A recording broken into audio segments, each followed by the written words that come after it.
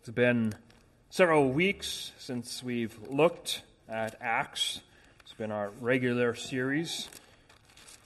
And last time we looked at Acts 3 and saw that Peter and John healed this lame man and had this opportunity to preach the resurrected Christ to a part of the temple crowd. And in our text this morning from Acts 4, we see the response of the religious leaders to that preaching and to that miracle. So let's consider God's Word this morning from Acts chapter 4. We'll be looking at verses 1 through 22. Let's hear God's holy, inspired Word. Now as they spoke to the people, the priests, the captain of the temple, and the Sadducees came upon them, being greatly disturbed that they taught the people and preached in Jesus the resurrection from the dead. They laid hands on them and put them in custody until the next day, for it was already evening. However, many of those who heard the word believed, and the number of the men came to be about 5,000. And it came to pass on the next day that their rulers, elders, and scribes, as well as Annas, the high priest, Caiaphas, John, and Alexander, and as many as were of the family of the high priest, were gathered together at Jerusalem. When they had set them in the midst, they asked, "By what power or by what name have you done this?" And Peter, filled with the Holy Spirit, said to them, "Rulers of the people and elders of Israel, if we this day are judged for a good deed done to a helpless man, by what means he has been made well, let it be known to you all and to all the people of Israel that by the name of Jesus Christ of Nazareth, whom you crucified, whom God raised from the dead, by him this man stands before you whole. This is the stone which was rejected by you builders, which has become the chief cornerstone. Nor is there salvation in any other, for there is no other name under heaven given among men by which we must be saved." And when they saw the boldness of Peter and John, and perceived that they were uneducated and untrained men, they marveled. And they realized that they had been with Jesus. And seeing the men who had been healed standing with them, they could say nothing against it. But when they had commanded them to go aside out of the council, they conferred among themselves, saying, "What shall we do to these men? For indeed that a notable miracle has been done through them is evident to all who dwell in Jerusalem, and we cannot deny it. But so that it spreads no further among the people, let us severely threaten them, that from now on they speak to no man in this name." So they called them and commanded them not to speak at all, nor teach in the name of Jesus. But Peter and John answered and said to them, "Whether it is right in the sight of God to listen to you more than to God, you judge, for we cannot but speak the things which we have seen and heard." So when they had further threatened them, they let them go, finding no way of punishing them, because of the people, since they all glorified God for what had been done. For the man was over 40 years old on whom this miracle of healing had been performed.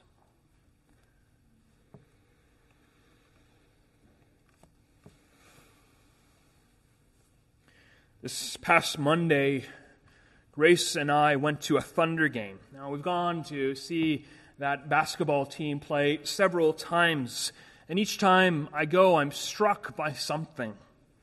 I'm struck by the fact that right before the national anthem is sung, everybody is asked to rise and pray. After doing some research on this, it appears that Oklahoma City is the only team in the National Basketball Association that prays before a game. And this prayer is said to be done as a testament to the importance of faith in Oklahoma City. Because Oklahoma City is in the Bible Belt, faith is important, and so the team takes this opportunity to pray. Now, initially, that might seem like a very positive thing to do. Prayer before a basketball game, that's great. We need to be a praying people. but there's something rather concerning about it. For every prayer I've heard at the basketball games, even though they are led by Christian pastors and pastors of Christian churches, I've never heard the name of Jesus Christ mentioned. And this is a very purposeful omission. The team specifically asks that prayers be generic and not tied to any particular denomination. You might say, well, that's not a huge deal. At least we're praying before a game. I think this should serve as a reminder to us that the name of Jesus is a despised name. By specifically requesting that prayers be not made in the name of Jesus, the Thunder basketball team has concern and even fear about this name. There is fear that the name of Jesus Christ will be offensive to some. And so it's better to not mention his name at all. And the great danger here is that the uniqueness of Christ and the exclusivity of Christ is done away with. Instead of a prayer in the name of Jesus who alone saves, we are given a prayer to a God who can be whoever we want him to be. He can be Allah. He can be Brahma. The attitude is that so long as we're praying, so long as we're praying to something, we're all right. At best, the Thunder basketball team has grabbed hold of a cultural aspect of living in the Bible Belt. They have a love for religious things, but it's reduced it to a postmodern gimmick that lulls people's consciences to sleep, thinking that they are doing their religious duty. At worst, they're using these generic prayers to get people supporting the franchise because they think, well, at least this basketball team, it's religious. It prays before a game. I can get behind that. I can support that. If that is so, then they have exchanged the God of salvation for the God of money. The Thunder basketball team is concerned about the name of Jesus Christ. But concern about the name of Jesus Christ is not something new. In the passage we just read from Acts 4, we see that the leaders of the Jews are concerned about the name of Christ. Jewish rulers arrested Peter and John and demanded that they preach no longer in his name.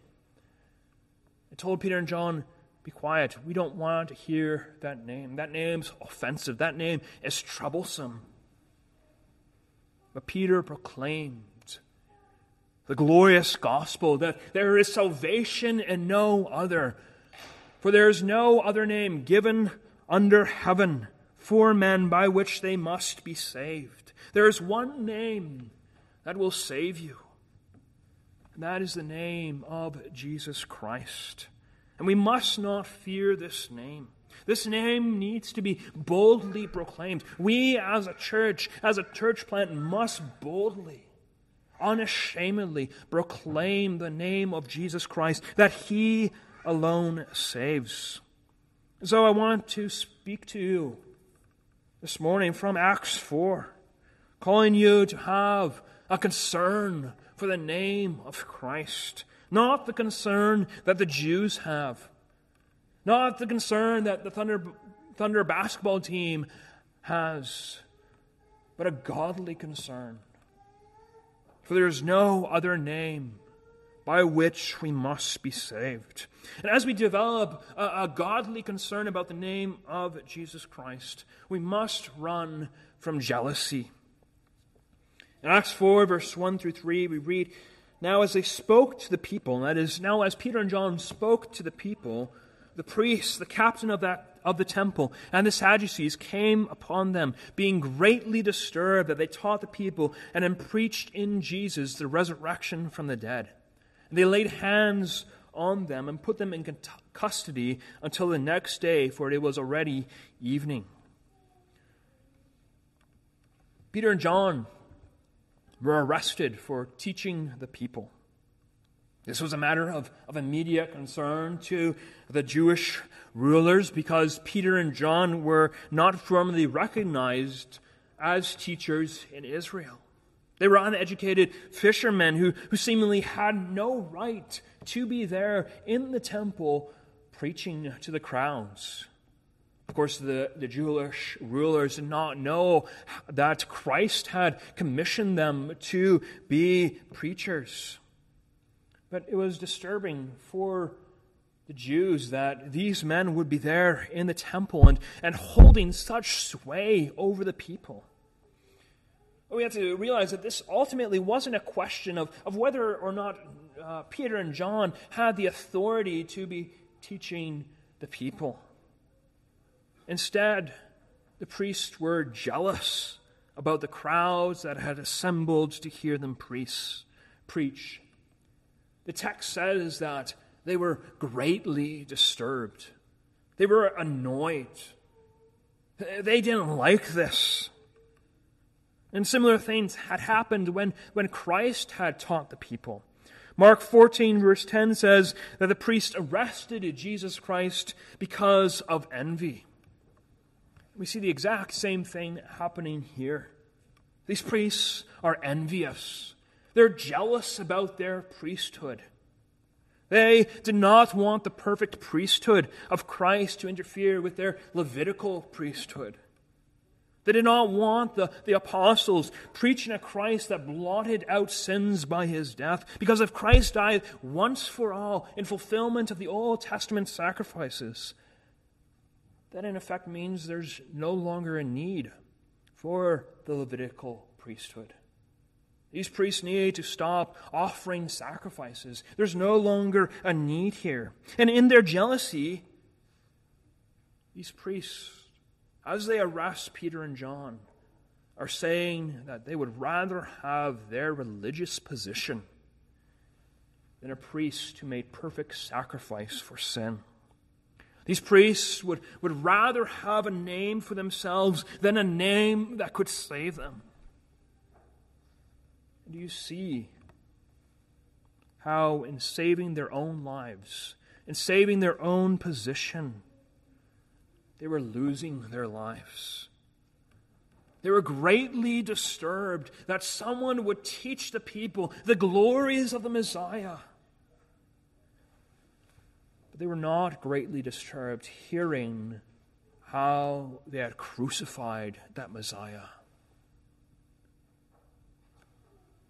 Do you see their callousness? Do you see their jealousy? And do you see how many people there are today who would do all within their power to make a name for themselves, but would do that at the high cost of forfeiting their own souls? Friends, there's one name that saves, and that is the name of Jesus Christ. Do not let anything interfere with you taking hold of that name. Life is more than the getting of possessions. Life is more than nice houses and nice cars that we have. Life is more than the prestigious jobs and positions we might have. Because all that can be taken away in a moment. It happened to Job. Our houses can burn down. Our cars can break down. We can be fired from our positions in a moment.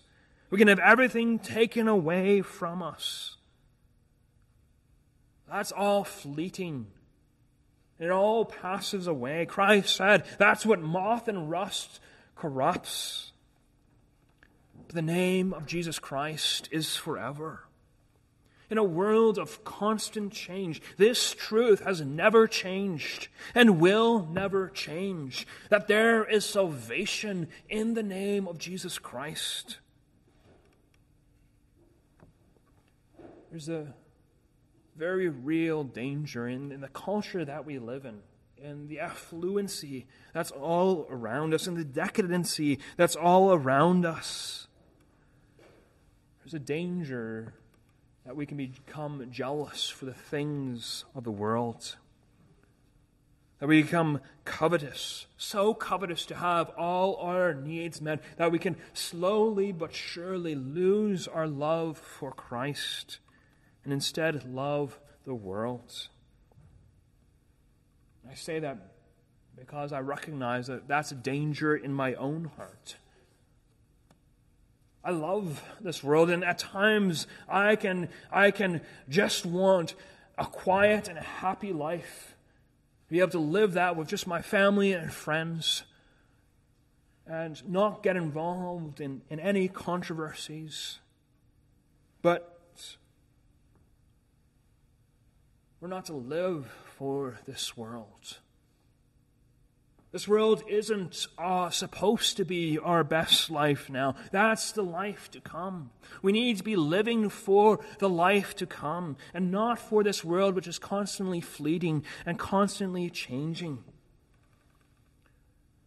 When it comes to us being jealous for this life, we can be like a child who gets a big, huge birthday present. It's in a massive box. It's wrapped up, and as he rips off the wrapping paper off that box, and there's the best toy imaginable in that box.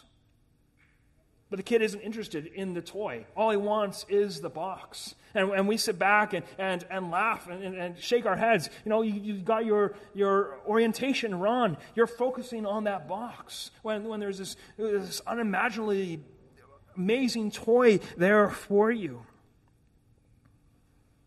It's the same thing with our love for the world and our lack of focus on salvation and everlasting things. We're focusing on the box and not focusing on the amazing gift of salvation that God has given us in Christ Jesus. The priest's jealousy for the things of this world kept them from hearing the words of salvation. Instead, made them concerned about the name of Christ. It caused them to try to snuff out that name. We don't want to hear that. We just want our priesthood. We must run from a jealousy for the things of this world, but we must also run from an empty religiosity. See, the other reason the disciples were arrested was because they preached in Jesus the resurrection from the dead. Now, the doctrine of the resurrection was a doctrine that the Sadducees abhorred. Sadducees were one of the most powerful groups of Jews in this period. They were especially popular among the wealthy and the elite. They weren't popular really among the common people, but they were in those positions of power. You could maybe compare them to the religious celebrities that we have today. Maybe compare them to Joel Osteen or people like that. They believed that they were descendants of Zadok the priest who had served faithfully during the days of King David. While they claimed that lineage, they had very little of the spiritual lineage of Zadok. See, the Sadducees were exceptionally materialistic. They denied the resurrection of the body and the immortality of the soul.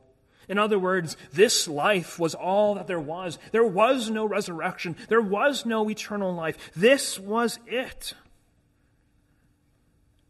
This is part of the reason they're so greatly disturbed that Peter and John would be preaching in Jesus, the resurrection from the dead.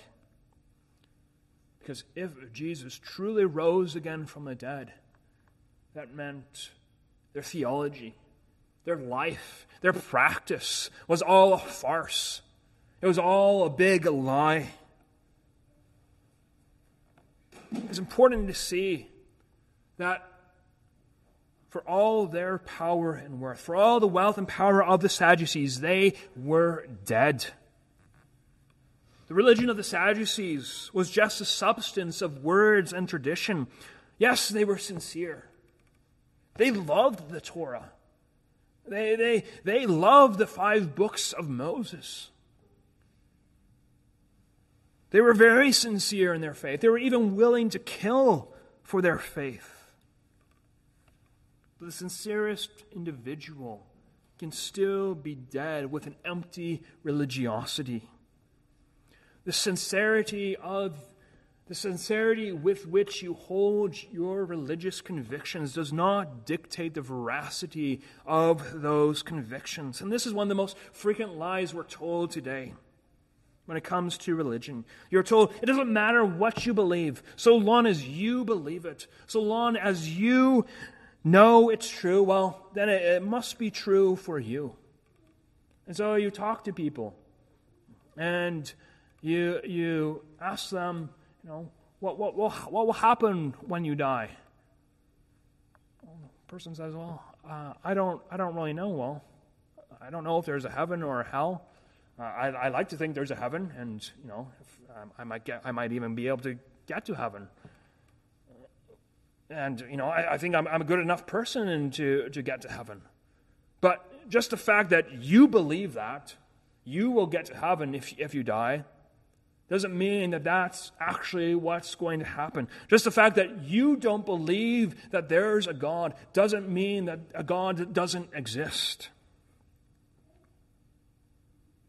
We live in a world where passion, love, and desire is what dictates truth.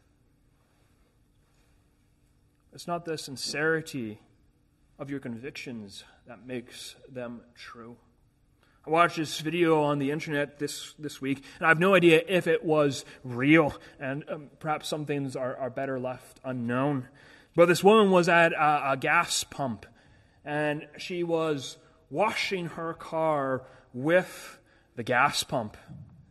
She must have thought she was at a wash station or something, but she was pouring gasoline all over her car in an attempt to wash it. Now, like I said, I have no idea if that's a true video or what, but that woman's desire to want to make that gas pump a wash station didn't change the fact that she was pouring gasoline over her car and doing an incredibly dangerous thing. What she was doing was incredibly wrong and incredibly dangerous. And there are many people who are doing incredibly dangerous things with their religion. They take the outward forms of religion and think that saves them. Muslims live out the 5 pillars of Islam. They pray, they give alms, they fast, they go on pilgrimages. They say there is no God but Allah, and Muhammad is his messenger. Mormons go on their mission trips. They do the rites and rituals of temple service. They live outwardly moral lives. They might be the nicest people you meet. Roman Catholics go to Mass. They go confess their sins to their priest. They do penance. But none of any of those actions, no matter how sincere they are in believing them or in doing them, will save these people. It does not matter how many so-called Christians tell them that it doesn't matter what you believe or do, so long as it's sincere. These people will perish. They will perish unless they believe in the name of Jesus Christ. All their religious practices and beliefs are empty. There's no substance to them. You're like a person going through a dark tunnel, trying to find the end of that tunnel, and they see this light, and they think, I can finally get out of this tunnel and go into the light. But that light isn't the outside. That light is an oncoming train. In their pursuit of these false religions, these people are destined for a sure destruction. That's why it's so important for us to be bold in proclaiming the gospel of Jesus Christ. The souls of people are at stake. no matter how sincere they are, they will never be saved. But there is one place where sincerity of your religion matters, and that place is if you have the truth. And that truth is that there is no other name under heaven given among men whereby you must be saved. The name of Muhammad won't save you. The name of Pope Francis won't save you. The name of Joseph Smith won't save you. The only name that will save you is the name of the Lord Jesus Christ. And you must believe with your heart and confess with your mouth that He is Lord. You must believe in Christ, and He will save you. He will surely save you. And we must be calling people from other religions to believe on Jesus Christ, to stop going down this dark tunnel and confess their sin. Believe in Christ. Let us run from mere religiosity. Let us compel others to run from mere religiosity. That's all the Sadducees had. They had a religion of dead works. Here they had the law of God. They had the first 5 books of Moses that they elevated and tried to follow to the letter. But in the end, that didn't save them. That could not possibly save them. They needed to hear and believe the gospel, that Jesus Christ rose again from the dead. They needed to hear that in Jesus there's resurrection. As we run from mere religiosity, we must run to the name of Jesus. In Acts 4, verse 5, we read that the day after Peter and John were arrested, they were brought before the Sanhedrin. Now, let me give you a few details about the Sanhedrin. The Sanhedrin was a judicial council of the Jews.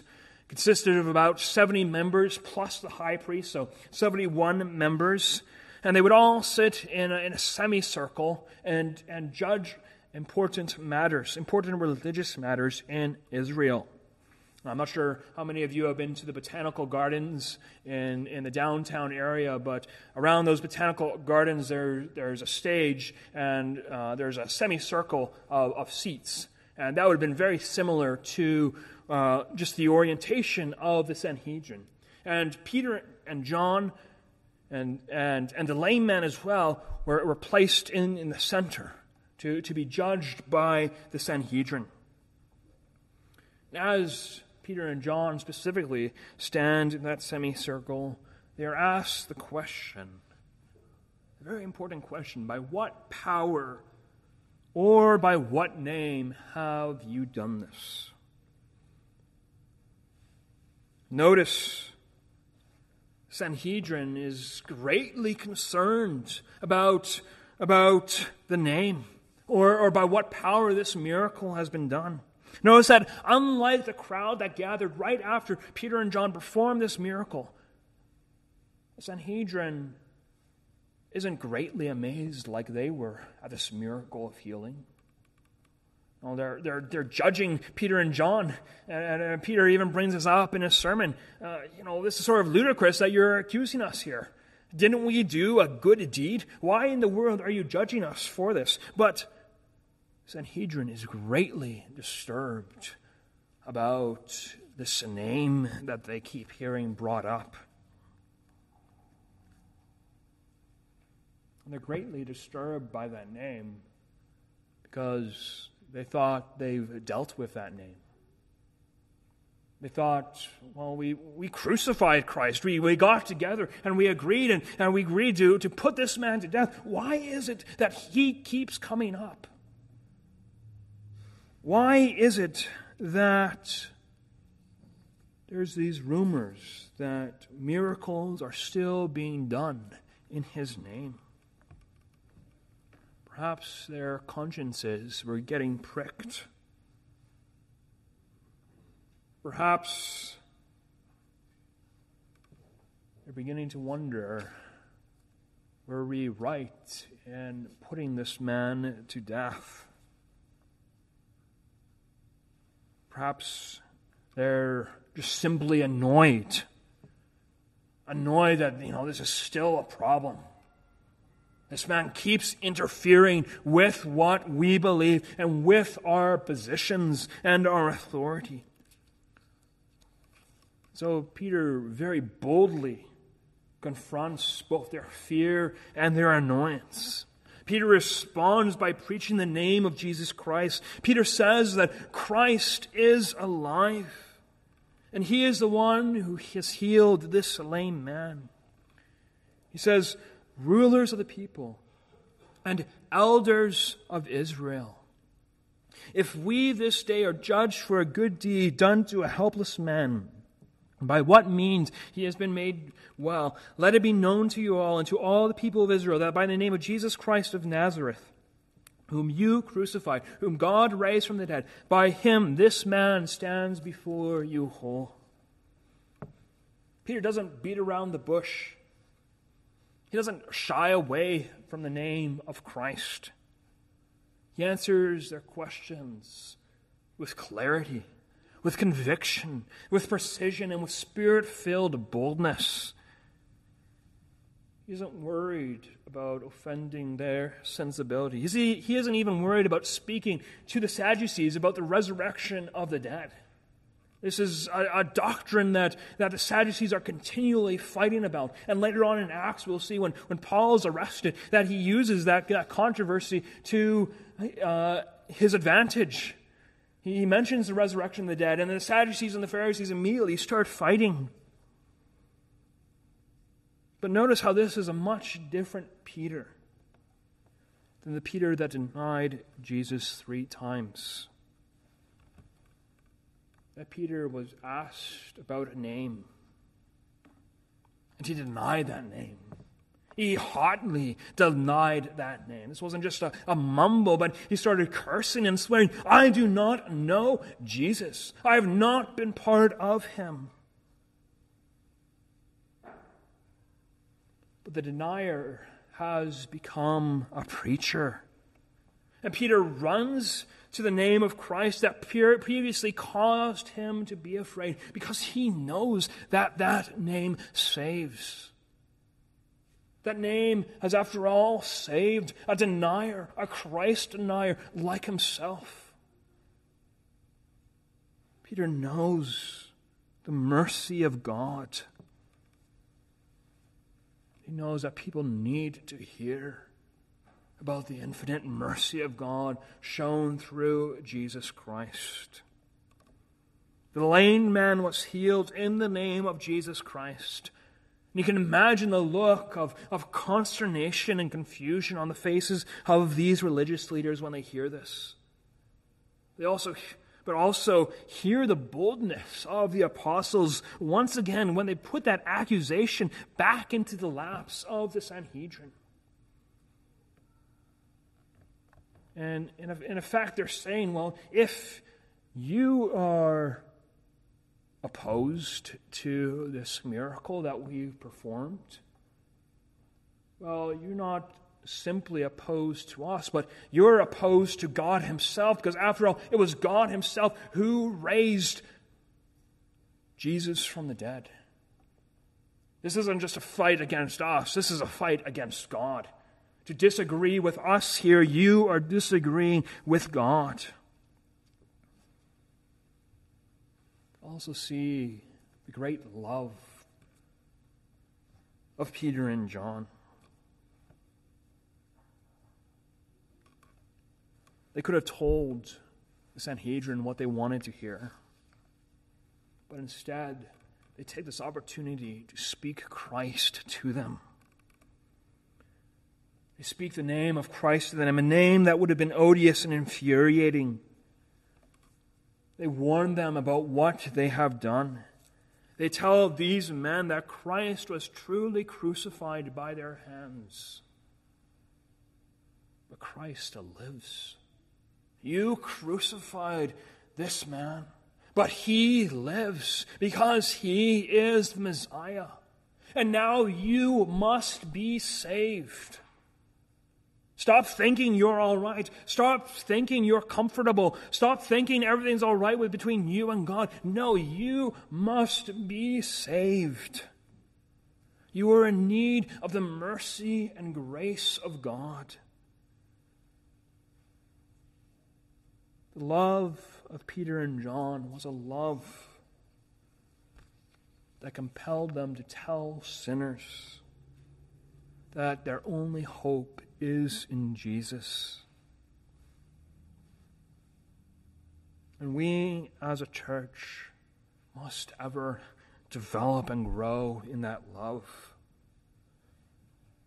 One of the greatest dangers the church is facing today is the pressure to be accepting of every religion.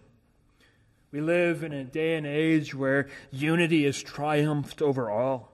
The Christian, the Muslim, the Jew, the Buddhist, the Hinduist, the atheist even, can all get together and hold hands. Let's stop being so dogmatic. Instead, let's pursue the unity. Let's pursue this utopia. If we all get together and we do this and we agree upon this, well, then there will be no more war and violence in the world. Finally have heaven on earth. That's a lie. There can be no peace when man is not at peace with God. And the only way that man can come to peace with God is through the name which God has given to men. See the great love of God. God has given us a name. He's given us a name whereby we might be saved. He did not leave us in misery. He did not leave us with the vain hope of empty religiosity. Every single human being worships something. And we're constantly coming up with new things to worship. But God has redeemed us from the vanity of our own religions. He has given us a name. We don't have to come up with religious systems whereby we might make ourselves acceptable to God. Salvation has been given to us. And this is a name under heaven. This is a name not for the angels, not for the demons. This is a name given to men, whereby men might be saved. Whereby those who have come from the dust might be saved. For those whose days are like the grass, there's a salvation for them and an everlasting salvation. This salvation has come to us because, as we've seen from Psalm 118, Christ was rejected. Christ was persecuted. Peter says, "This is a stone which was rejected by you builders, which has become the chief cornerstone." This is Jesus that the Sanhedrin opposed. Was the Jesus that the Old Testament prophesied of, that the Old Testament spoke of with absolute clarity. And Jesus was rejected by these religious leaders. That rejection was part of the prophecy of the suffering Messiah. And that rejection resulted in his ultimate exaltation. The miracle of the healing of this lame man is a small example of the exaltation and the vindication of Christ before the Sanhedrin. The Sanhedrin put this man to death, thinking he was a troublemaker, a rebel against God himself. But God keeps showing to the Sanhedrin that Jesus Christ was his appointed servant. Not even death could stop Jesus. He rose again from the dead, and now he's continuing to perform miracles. And so it's no wonder that this sermon left the Sanhedrin speechless. Our text says that when they saw the boldness of Peter and John, they marveled. They sense have nothing really to say. And so that they kick Peter and John out of the room and they deliberate among themselves and saying, what shall we do to these men? For indeed that a notable miracle has been done through them is evident to all who dwell in Jerusalem, and we cannot deny it. Notice, they have no idea what to do. In times past, when Jesus would perform miracles, they would say, he cast out demons by Beelzebub, by the prince of demons. But here they're not even saying that. They're saying, this is a legitimate miracle. What in the world shall we do?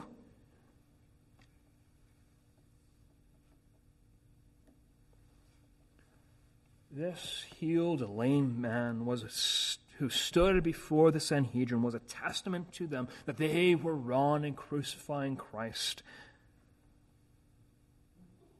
They were seeing that Christ is that stone which has become the chief cornerstone. The stone that the builder set at naught, that's become the chief cornerstone. But they do not respond in faith. Instead, they decide to severely threaten the disciples. And they tell them, don't ever preach in that name again.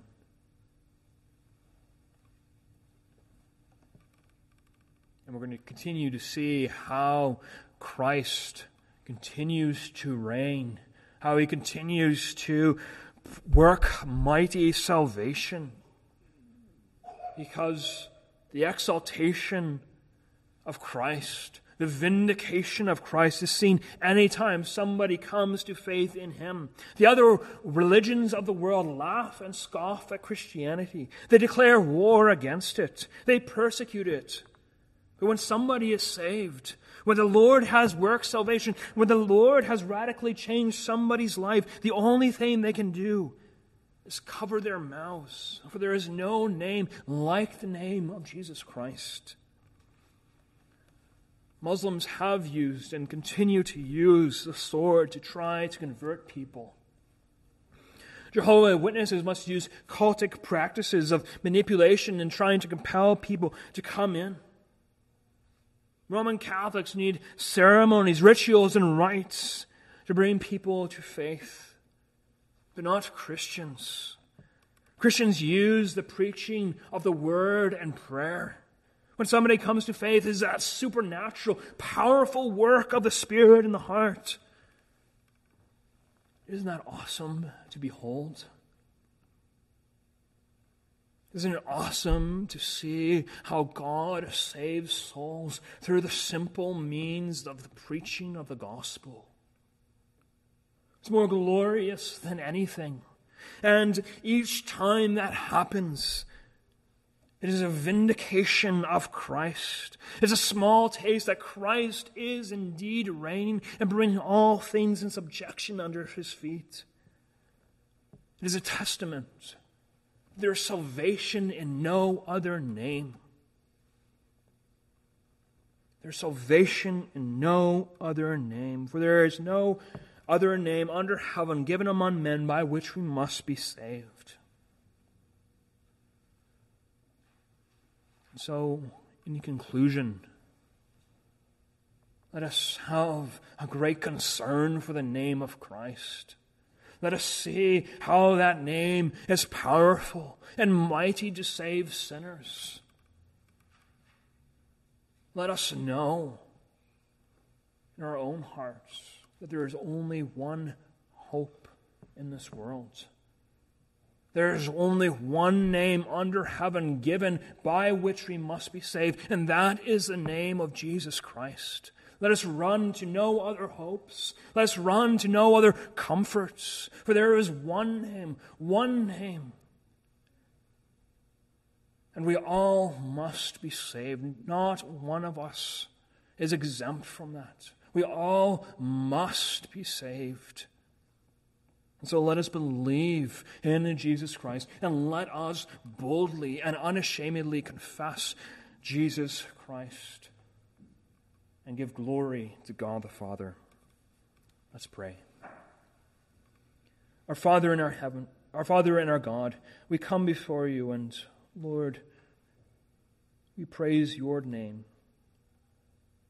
We praise the name of the Lord Jesus Christ, that you have given us that name, a name that is mighty to save, a name that redeems us from our sins, a name that washes us and makes us pure.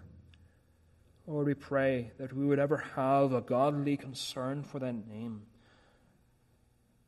a godly concern that compels us to warn people of the danger of pursuing other religions, of the hopelessness of pursuing other religions. Lord, we pray that we as a church would ever boldly confess the name of Jesus Christ. Lord, we thank you. We thank you for the salvation you have given us, that the stone which was set at naught has become the chief cornerstone, that Christ is risen and exalted, and that men worship and praise him. Lord, may it ever be our desire that you would receive all the glory, for yours is the kingdom, the power, and the glory. Amen.